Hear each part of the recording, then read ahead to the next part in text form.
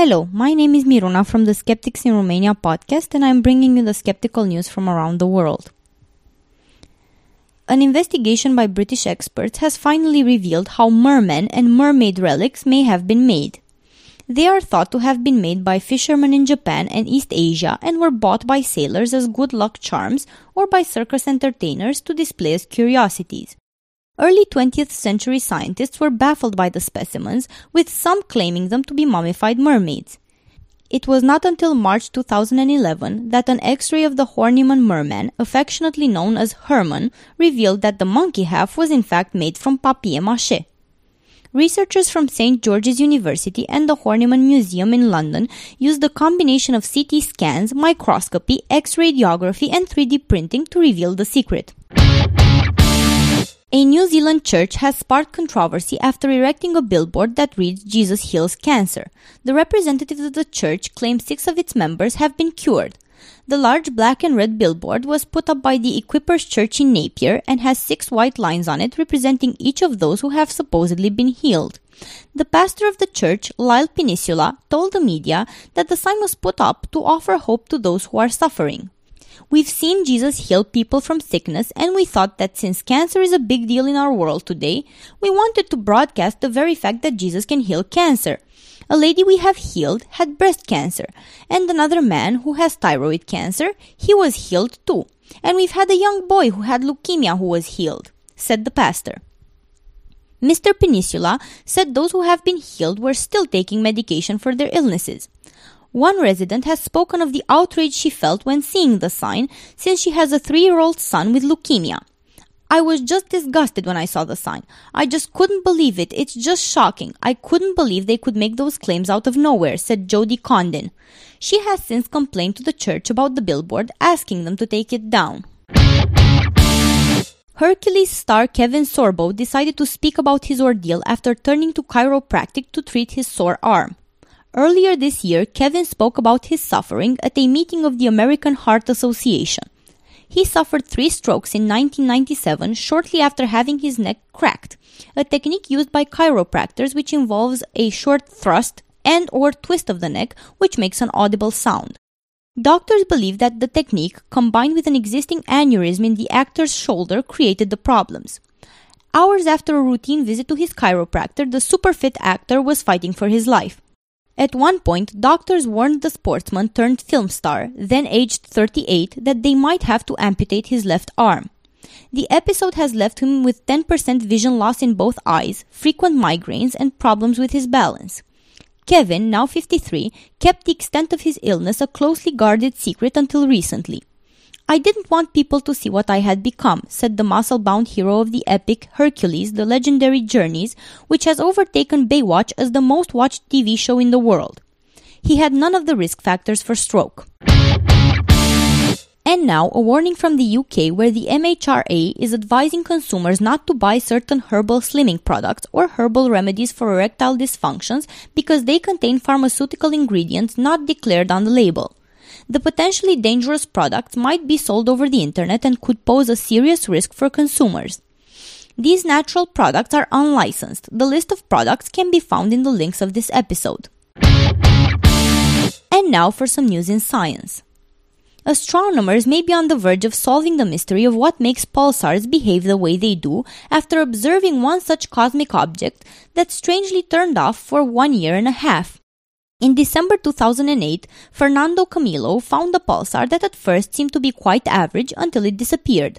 Camilo was unsure whether to publish his finding when the object didn't reappear after more than 1 year, but 580 days later he saw it again. Out of approximately 2,000 known pulsars, less than 100 stop pulsing completely. For most of them, the cessation lasts for only a few minutes. This is not enough time for researchers to analyze the rate at which the pulsar has slowed down during its hiding period. But the new find could shed new light on the matter. Born in explosive supernova blasts, pulsars are small, super-dense stars that rotate rapidly and emit a ray of high-energy light that sweeps around like a lighthouse beam. The star's spin causes their light to appear to pulse. Over their 30 million year lifespans, the pulsation slows gradually until they finally burn out. To see if life does lurk beneath the frigid crusts of one of Saturn's moons, scientists are developing a powerful drill that can melt and bore its way down to the moon's icy depths. Giant jets of ice have been spewing into space from cryovolcanoes on Enceladus, Saturn's sixth largest moon. When NASA's Cassini spacecraft flew through these icy fountains, the probe detected organic compounds that hinted at the possibility of life. But the problem with investigating cryovolcanoes for alien life is that landing directly on them is too risky. Furthermore, any potential traces of life could be destroyed from the potential exposure to the hostile conditions of space. So scientists plan to create a base on Enceladus, which would power a probe dubbed IceMole, which is designed to melt and drill its way down to a depth of 100 to 200 meters. It is currently being tested at the Morteratsch Glacier in Switzerland. The rate of food poisoning outbreaks caused by unpasteurized or raw milk and dairy products is 150 times greater than outbreaks linked to pasteurized milk, according to new research. The studies were published last week by the Centers for Disease Control and Prevention in the journal Emerging Infectious Diseases. But the number might just increase as a new outbreak emanating from bad raw milk in Pennsylvania, United States, has been reported. The outbreak coincides with the release of the CDC report and has already caused nearly 100 people to become ill. Pasteurized milk is not totally safe either.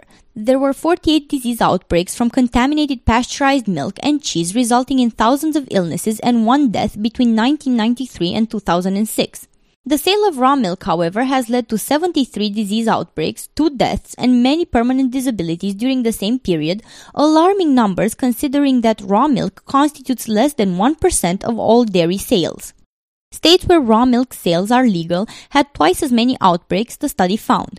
These outbreaks may be on the rise too, the CDC says, given the growing popularity of raw milk products. In the 20 U.S. states that ban raw milk sales, willing consumers can circumvent the laws by forming cow-sharing cooperatives or by buying raw milk under the guise of pet food. A growing body of psychology research shows that incompetence deprives people of the ability to recognize their own incompetence.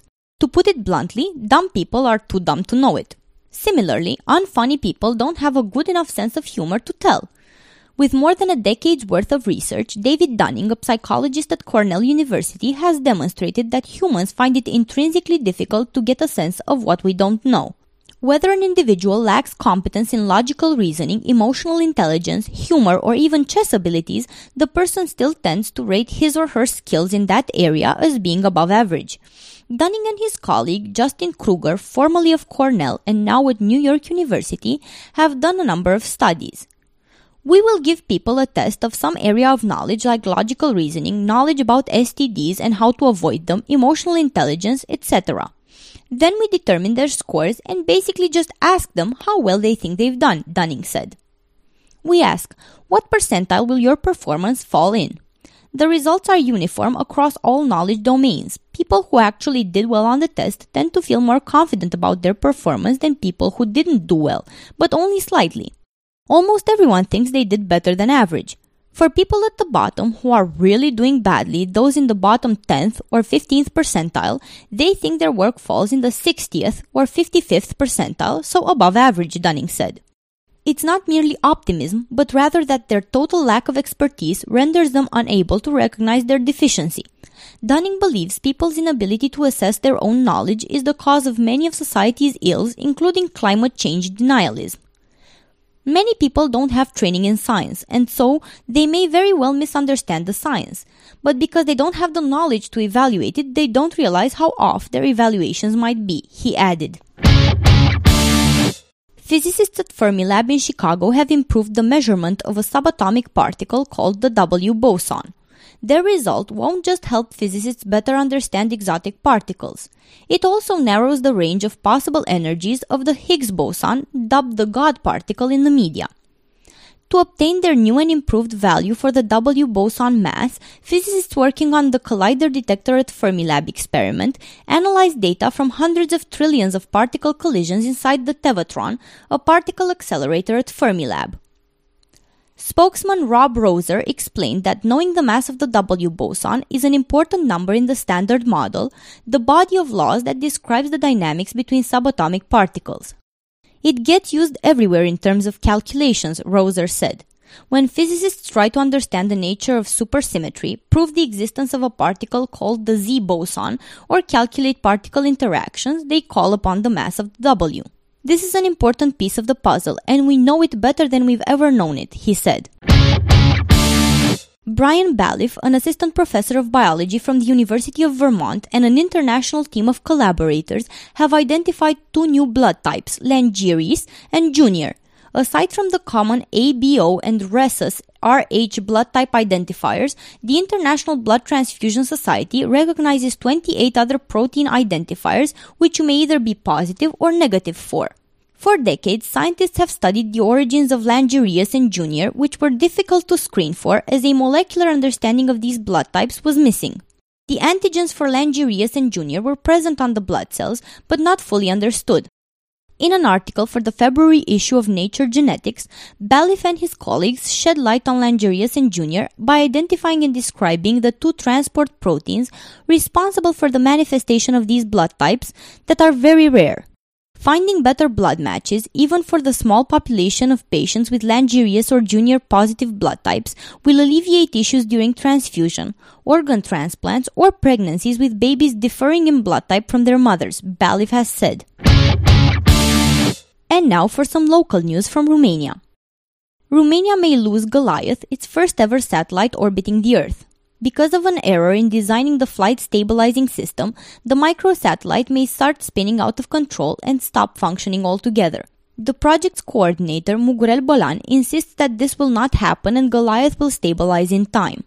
The satellite is in a phase of stabilizing in orbit. Technically speaking, as time passes, the satellite's rotation around its own axis will diminish due to the effects of aerodynamic threshold, of solar pressure, and of other factors, said Mugurel Bolan. After the satellite's launch, researchers managed to establish contact with Goliath only after 5 days. The Romanian microsatellite is a first for the European country, measures 10 centimeters in length, and weighs 1 kilogram. This was Miruna for The Skeptical Reporter. This show was recorded today, the 29th of February, 2012. Thank you for listening.